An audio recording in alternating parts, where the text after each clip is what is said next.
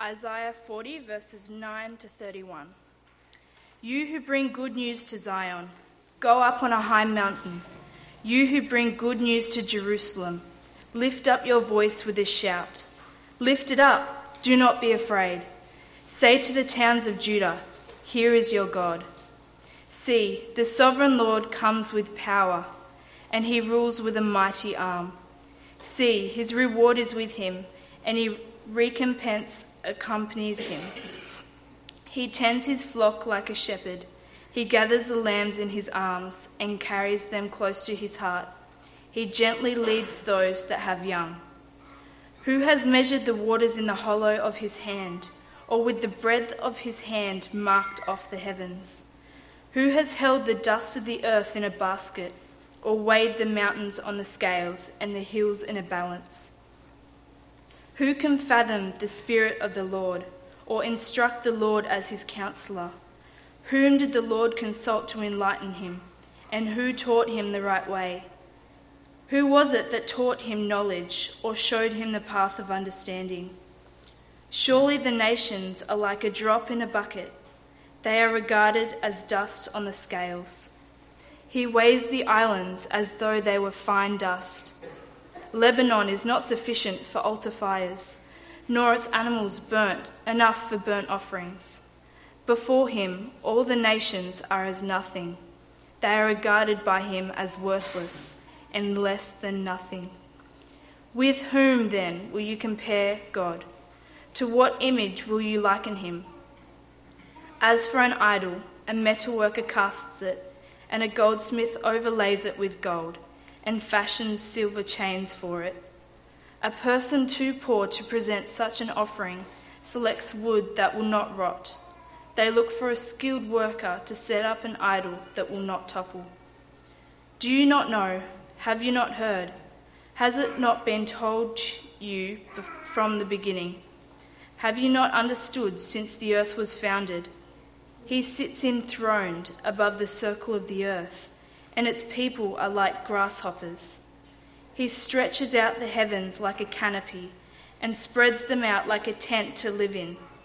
He brings princes to naught and reduces the rulers of his world to nothing. No sooner are they planted, no sooner are they sown, no sooner do they take root in the ground than he blows on them and they wither, and a whirlwind sweeps them away like chaff. To whom will you compare me? Or who is my equal, says the Holy One. Lift up your eyes and look to the heavens. Who created all these? He who brings out the starry host one by one and calls forth each of them by name. Because of his great power and mighty strength, not one of them is missing. Why do you complain, Jacob? Why do you say, Israel, my way is hidden from the Lord, my cause is disregarded by my God? Do you not know? Have you not heard? The Lord is the everlasting God, the creator of the ends of the earth. He will not grow tired or weary, and his understanding no one can fathom. He gives strength to the weary and increases the power of the weak. Even youths grow tired and weary, and young men stumble and fall. But those who hope in the Lord will renew their strength. They will soar on wings like eagles.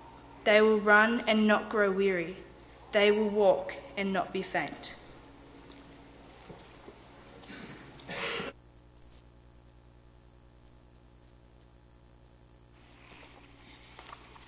Let's pray.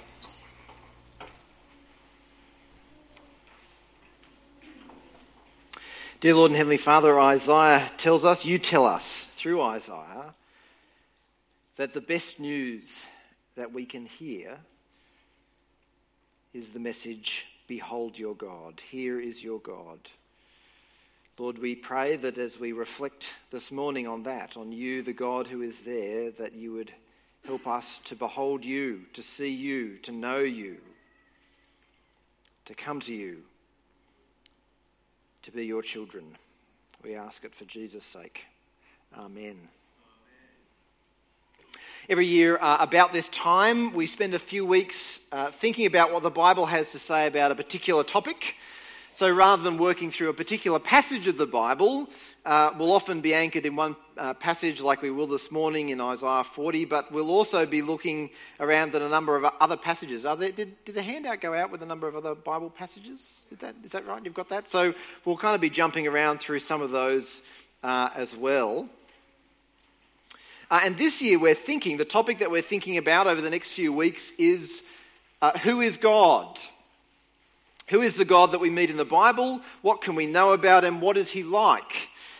Knowing God, you see, is the most important thing that we can ever do. As Isaiah says, it's the best news that we can ever hear. Here is your God. Knowing God is not an arbitrary or an irrelevant thing. We want to know God because he is there. We want to know God because God made us.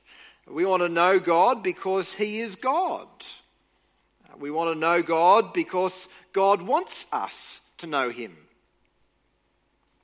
We want to know God because knowing God helps us to love God and to relate to God and to enjoy God. The better we know someone, the better able we are to love them. A Christian author by the name of Francis Schaeffer once wrote a book titled The God Who Is There. I've stolen that title for this sermon. But it's a great title because it latches on to an important truth. That is, we want to know not gods that we make up in our own minds. We want to know the God who is there. We want to know the God who can be known. We don't want to know a God who can't be known or a God that we might invent. We want to know the God who is really there as he really is. And so today and over the next 6 weeks, we're going to be looking at what the Bible has to tell us about God. Who he is, what he's like, and what he does. And we'll be doing that so that we can know God and so that we can love God and so that we can live for God. Well, maybe the most basic assumption of the Bible then is that God simply is. God just is. The Bible begins with the words, "In the beginning, God." In the beginning, before anything else was made, God was just there. He just was. God is what we call self-existent. That is, he doesn't rely on anyone else to exist. Jesus says about God in John that God has life in himself. That Jesus has life in himself. He depends on no one else or nothing else to exist. In the beginning, God simply was. He describes himself to Moses as I am. That's the name that best describes him. I am. I just am, says God. God just is, and everything else that we see and even everything else that we don't see was made, and it was made by God. So Paul writes in Colossians of how God the Father created everything that is through God the Son. So Paul writes, "The Son is the image of the invisible God, the firstborn over all creation. For in him all things were created, things in heaven and on earth, visible and invisible, whether thrones or powers or rulers or authorities. All things have been created through him and for him. He is before all things, and in him all things hold together." Everything, whether we can see it or not, was made by God. And Jesus is the firstborn over all creation. That doesn't mean that he was the first to be created. Rather, it's about inheritance. He's the firstborn son. He's the one to whom it all belongs. He's the one who inherits it all. Everything that is belongs to Jesus because God made everything through his glorious Son. And we see too in Isaiah 40, that passage that we read, that God describes himself there too as the maker of everything and describes himself as the ruler over everything. So look at verse 25. "To whom will you compare me? Or who is my equal, says the Holy One? Lift up your eyes and look to the heavens. Who created all these things? Who brings out the starry host, one by one, and calls forth each of them by name? Because of his great power and mighty strength, not one of them is missing." God's not just another part of the creation. He's not simply another thing that was made, that came into existence. God just is. He existed before everything else, and everything else that we see, hear, and touch was made by God. One idea that some people have of God is that, unlike that picture of God that we see in Isaiah, one idea that people have of God is that God is in everything. That idea is called pantheism. You might have heard of that term before. Pantheism just means God in everything. It's a bit like the Force in Star Wars. You know, the Force is part of everything. It moves through everything, and everything is connected by the Force. If you like, in that view, everything is part of the one divine reality. So that's the idea that kind of undergirds Hinduism. Everything in the world is part of the one divine reality. In pantheism, everything is a little bit God. The chair is a little bit God, your cat is a little bit God, and even you are a little bit of the divine reality. But the God who is there, the God that we meet in the Bible, is not like that. God says in Isaiah 40, not that he is part of everything, but that he made everything. He's distinct from everything. In fact, no one else compares to him. Nothing is like him. No one is equal to him. He's separate. He's exalted above the highest heavens. He doesn't need anything from us or from our world. No, instead, God says that people are like grasshoppers to him. They're like insects. And he brings the great and the powerful rulers of the world to nothing. Just like that.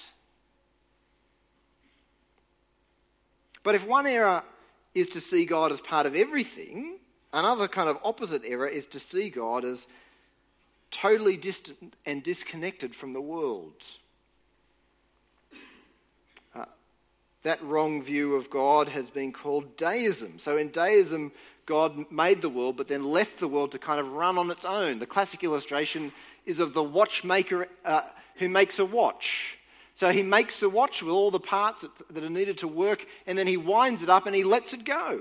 And the watch just sits on its own, apart from the watchmaker running away, doing its own thing, working as it was designed to work. So in deism, God is the maker of the world, but having made the world, he has nothing to do with the world. In that view of God, God is for all intents and purposes irrelevant to our daily life. It doesn't really matter that he made the world. It's a nice thing to know, but it doesn't affect your life. But again, the God that we meet in the Bible is not like that. So look at verse 27. Why do you complain, Jacob? Why do you say, Israel, my way is hidden from the Lord, my cause is disregarded by my God? Do you not know? Have you not heard? The Lord is the everlasting God, the creator of the ends of the earth. He will not grow tired or weary, and his understanding no one can fathom. God says to the people, he's not ignorant of what's going on in their lives. We might think to ourselves, God has no idea what's going on in my life. God has no idea what I'm facing, what I'm going through. But God says that's not true. God is not separated from the world, is not ignorant of what's going on. God knows everything and is involved in everything. He's exalted above the highest heavens, but intimately concerned with the events of our lives. And not only is God not ignorant of our lives and circumstances, he's intimately involved in them.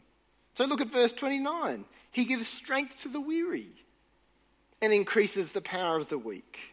Even youths grow tired and weary, and young men stumble and fall, but those who hope in the Lord will renew their strength. They will soar on wings like eagles. They will run and not grow weary. They will walk and not be faint. This isn't a God who's separated from the world, is ignorant of our circumstances, nor is it a God who knows what's going on but never intervenes.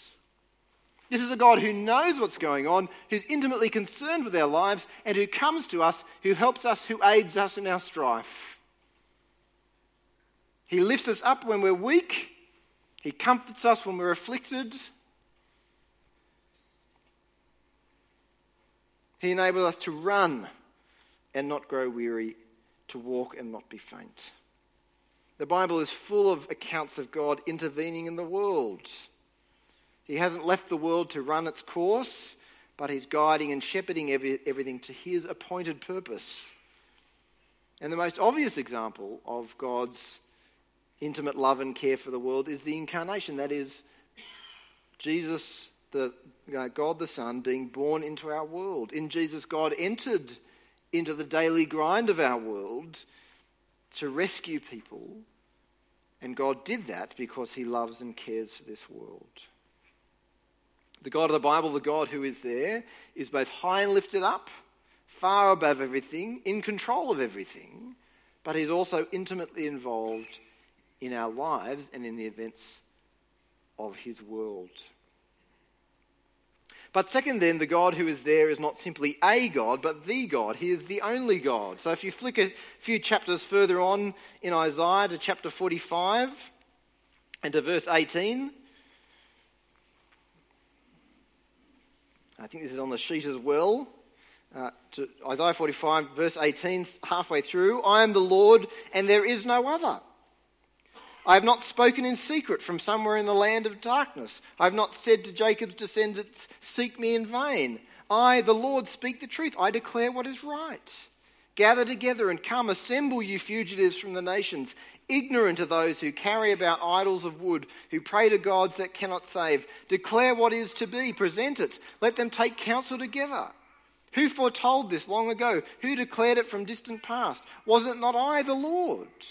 And there is no God apart from me, a righteous God and a Saviour. There is none but me. What God is saying is that he is God alone. I am the Lord and there is no other. There's no other God apart from him. There's no other Saviour. There's no other righteous God. There's no one else. That idea lies at the heart of the first of the 10 Commandments. You shall have no other gods before me. There is no other God. But the problem is that as human beings, we seem to be incurably drawn to putting other things in the place of God. In Isaiah 45, God talks about people making idols of wood. And people would pray to those bits of timber as if those bits of wood could save them. Or people would bow down to those bits of wood and venerate them as gods when they're nothing more than inanimate objects, powerless. Now, you and I might not be so foolish to pray to and to bow down to bits of timber, but we can easily install other things in the place of God. We find things that we think will save us and we put our trust in them. You might put your money in the place of God by trusting in your money to keep you safe and secure when life goes wrong. You think to yourself, well, I'll be okay in the future no matter what happens because I've got this stockpile of money in the bank. I've got those shares, the business is doing well, no matter what happens, we'll be safe and secure. Nothing can touch me. I was watching this week some documentaries on Nazi Germany, or the lead up to the Second World War. And actually there were periods of time where things were going well, where the economies in parts of Europe and America were looking good. And then there was a massive stock market crash. And the whole world was plunged into chaos. The line between normality, security and insecurity and great evil is such a fine line. It could happen today, it could happen tomorrow. But we so easily put our trust in those things like our money, the things we own. You might put other people in the place of God by trusting in those people to keep you safe and secure rather than trusting in God. You might put your trust in your insurance policies by trusting that if anything goes wrong, you'll be kept safe. But God says there's no other God besides him, there's no other Saviour, there's no other rescuer. And not only is there no other Saviour, there's no other God to whom we owe our allegiance. So Isaiah 45:22, turn to me and be saved, all you ends of the earth, for I am God and there is no other. By myself I have sworn, my mouth has uttered in all integrity a word that will not be revoked. What's that word? Before me every knee will bow, by me every tongue will swear. They will say of me, in the Lord alone are deliverance and strength. All who have raged against him will come to him and be put to shame, but all the descendants of Israel will find deliverance in the Lord and will make their boast in him. Every knee will bow, every tongue will confess, eventually, that God is God and there is no other. Everyone will confess that God is God, whether willingly or unwillingly. That day will come. Because God is God. And we owe no one else the allegiance that we owe to him. And part of the very definition of what it means to be God is that we owe him our allegiance. We owe him everything. But so often we give our allegiance to other things. We find things that we worship and which we give our lives to. We sacrifice ourselves to those things, and we sacrifice others to those things as well. You might put your dreams and your aspirations in the place of God by sacrificing everything and shaping your whole life around the pursuit of your dream. And you might even cherish your dream so much that you sacrifice the lives of the people around you. You walk all over them, tread all over them to get what it is that you most desire and you most cherish. Your dream to be successful or beautiful, to have the perfect career or the perfect life or the perfect marriage or the perfect family or the perfect holiday or the perfect house. You might put other people in the place of God by sacrificing everything to please them, to satisfy them. But no one else deserves our allegiance, and nothing else deserves our worship except God alone. God is God, and there is no God but him. But maybe the greatest competitor for the position of God is us, though. We see that in Isaiah chapter 40, in verses 12 and 14. Who has measured the waters in the hollow of his hand, or with the breadth of his hand marked off the heavens? Who has held the dust of the earth in a basket, or weighed the mountains on the scales and the hills in the balance? Who can fathom the Spirit of the Lord, or instruct the Lord as his counselor? Who did the Lord consult to enlighten him? And who taught him the right way? Who was it that taught him knowledge or showed him the path of understanding? God's point is, who of you can claim to do what I've done? Who can compete with God's power? Have you or I ever measured the water in the sea? Kind of put it all in a jug and measured how much there was there? Or have you or I measured the expanse of the universe? Astronomers have been trying to do things like that for centuries. Still have no idea. They don't even know what shape the universe is, let alone how big it is. Have you or I put the mountains on our kitchen scales to see how much they weighed? Or counted the grains of sand on the beach? Not even every beach, just one beach. Who of us have ever done that? It's just impossible, isn't it? It's ridiculous. Or who of us has such insight into the world that we could give God advice on what to do? God, I've got a great idea of what we could do in Europe. I've got a great idea for how we can solve the poverty in Africa. If you can find time in your schedule, let's have a chat. We'll sit down and have a chat.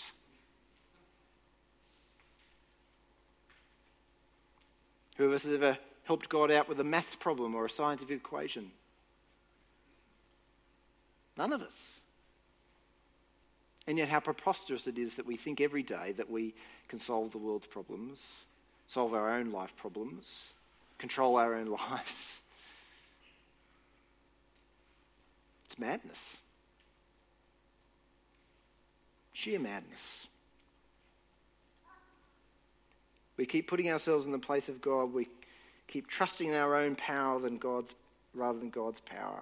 We keep taking our own advice rather than God's advice. Why don't we pray? If not because we don't think that we need God. Why do we sin? If not because we think that our ways are better than God's ways. Why do we despair? If not because we think that the future depends on us rather than on God. We so easily try to assume for ourselves the prerogatives of God, the privileges of God, even when we know that it's stupid to do so. And that was the great sin of Adam and Eve. They thought that they could be like God. And because of that, they plunged the rest of us into that same misery. That every day we keep trying to be like God. But God is God, and there is no one like him. And that, by definition, is what it means for God to be God. God is. He's the God who is there. He made everything, he rules everything, he's separate from everything, yet intimately involved in everything. He alone is God, he alone rules, and we don't. But not only that, another fundamental characteristic of God is that he is who he is, not who we want him to be. You see, not only do we try and replace God with other things, with ourselves, we also try to remake and remodel God into some other image. So we can see that in verse 18 of Isaiah 40. With whom then will you compare God? To what image will you liken him? As for an idol, a metalworker casts it, and goldsmith overlays it with gold and fashions silver and chains for it. A person too poor to present such an offering selects wood that will not rot. They look for a skilled worker to set up an idol that will not topple. Here in these verses, the issue is not replacing God with another God, but the issue is people looking for some image to which they can compare God. They think that God is like an idol overlaid with gold. They think that by making this idol, it will help them to understand God better. And in the history of God's people, we see that kind of attitude over and over again. The most famous example maybe is after God had rescued the people from slavery in Egypt. He brought them out in the Exodus, and in response, the people had gathered up all the gold that they owned and they'd put it into a fire and they'd turned it into a golden calf. And when they'd done that, Aaron, one of their religious leaders, said to the people, "Here's the God who brought you up out of Egypt." That golden calf, that inanimate golden calf that's not moving, that's not doing anything except sparkling in the sun, that's the God that brought you out of Egypt. He didn't say, "Here is another God to add to your collection of gods." He said, "Here is your God." In other words, this is what he's like. This is what he looks like. Worship him. Aaron wanted the people to think that the golden calf told the people what God was like, who he was, how they could know him, but it was a lie. It was a fabrication.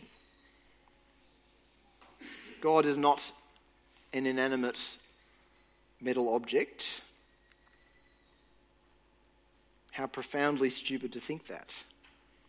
It was a foolish attempt to make God more accessible, but actually it robbed people of the true God who is there. And while you and I may not be melting down our jewelry to remake God, we still can fall into that trap of remaking God in our minds how we want him to be rather than how he really is. You might make a God who is all love without judgment, or a God who wants us to have our best life now, rather than a God who calls us to take up our cross and to follow Jesus. You might make a God who leaves us as we are in our sin.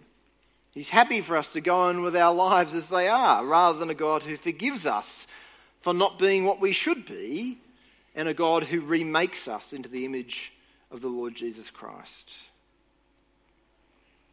I had a conversation with someone recently, a friend, who kept telling me what they thought God was like. They thought that God was a she, or at least could be. They thought like in deism, that God had made the world and then pretty much had just left the world to run. And actually we were kind of in control of the world rather than God. But at the end of the day, the only reason that they thought that God was like that was because that's what they decided for themselves that God should be like. They'd sat down in their philosopher's chair and they'd said to themselves, if God is God, if there's a God, what will he be like? Well, I think this is what God will be like. If I was God, this is what I would be like. But the God who is there is not a God that we can invent. He is the God who is there. We don't get to decide what he's like. We don't get to make him up. We don't get to refashion him in our own image. The only thing we can do is come to know the God who is there as he reveals himself. And God has revealed himself to us in the Bible. In the Bible, God shows us who he is, what he's like, and so we don't need to invent who he is. He's already told us. We need the Bible to know and understand God, and we need the Bible so that we can know and understand Jesus. Because it's in Jesus, most of all, that we really know and meet God. So John writes at the beginning of his biography of Jesus' life, "The Word became flesh and made his dwelling among us. We've seen his glory, the glory of the one and only Son who came from the Father, full of grace and truth. No one has ever seen God, but the one and only Son, who is himself God and is in the closest relationship with the Father, has made him known." Jesus has come to make God known. The God that you and I have never seen. Jesus has made him known. The writer of Hebrews says, "In the past, God spoke to our ancestors through the prophets at many times and in various ways, but in these last days he's spoken to us by his Son, whom he appointed heir of all things and through whom he made the universe. The Son is the radiance of God's glory in the exact representation of his being, sustaining all things by his powerful word."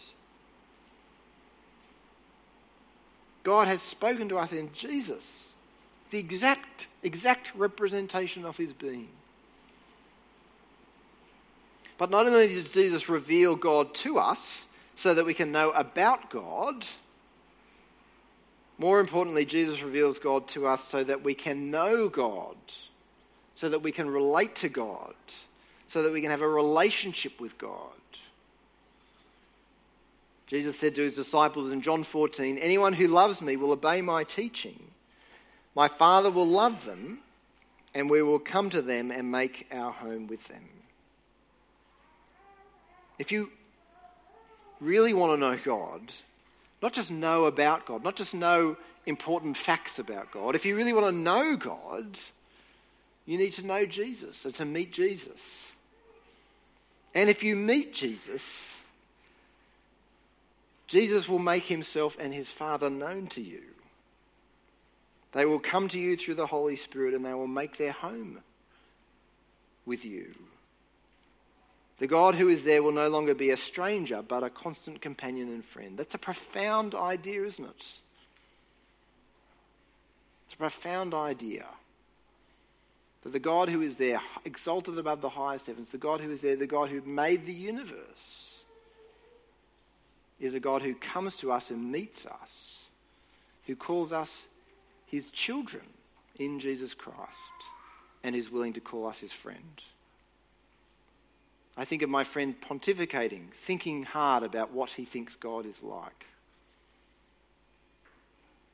And I think about what Jesus offers here, not imaginations about what God might be, but a relationship with the God who is really there.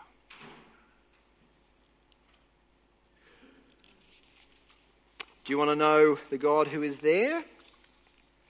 Then dig into the Bible and find out who God shows himself to be. Dig into the Bible and find out who Jesus is. Meet Jesus in the pages of the Bible, and meeting Jesus, come to him and entrust yourself to him. And don't just know about God, but know him as a Father, know Christ as a brother, and know the Spirit as a counselor and a friend. Or do you already know God, but you want to know him more?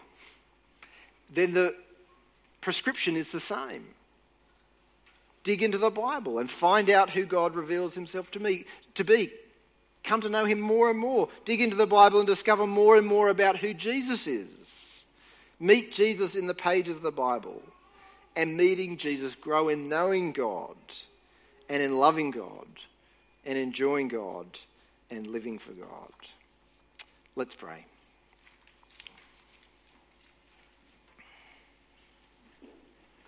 Dear Lord and Heavenly Father, we thank you that you are there and that you are God. And as Isaiah said, we can look to the heavens, we can see the creation, and we can see your handiwork. Though we may not see you, we can see your fingerprints all over our world and all over our lives.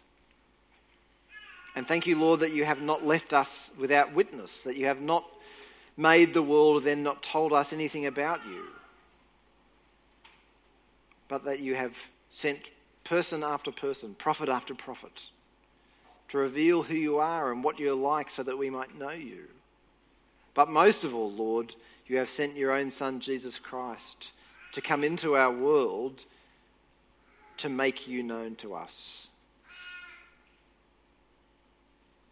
And not only known to us in terms of facts and figures and ideas, but make you known to us as our Father. And he is our brother, and your Holy Spirit is our counselor. Lord, we pray that you would help each one of us to meet Jesus and to know you through him. And Lord, for those of us who do know you through Christ, we pray that every day would be a day of deepening in our relationship with you through him. And Lord, we pray for the weeks ahead as we dig more and more into who you are as God. We pray that you would open our minds to understand you, to know you, and to love you with all our hearts. We ask it for Jesus' sake. Amen.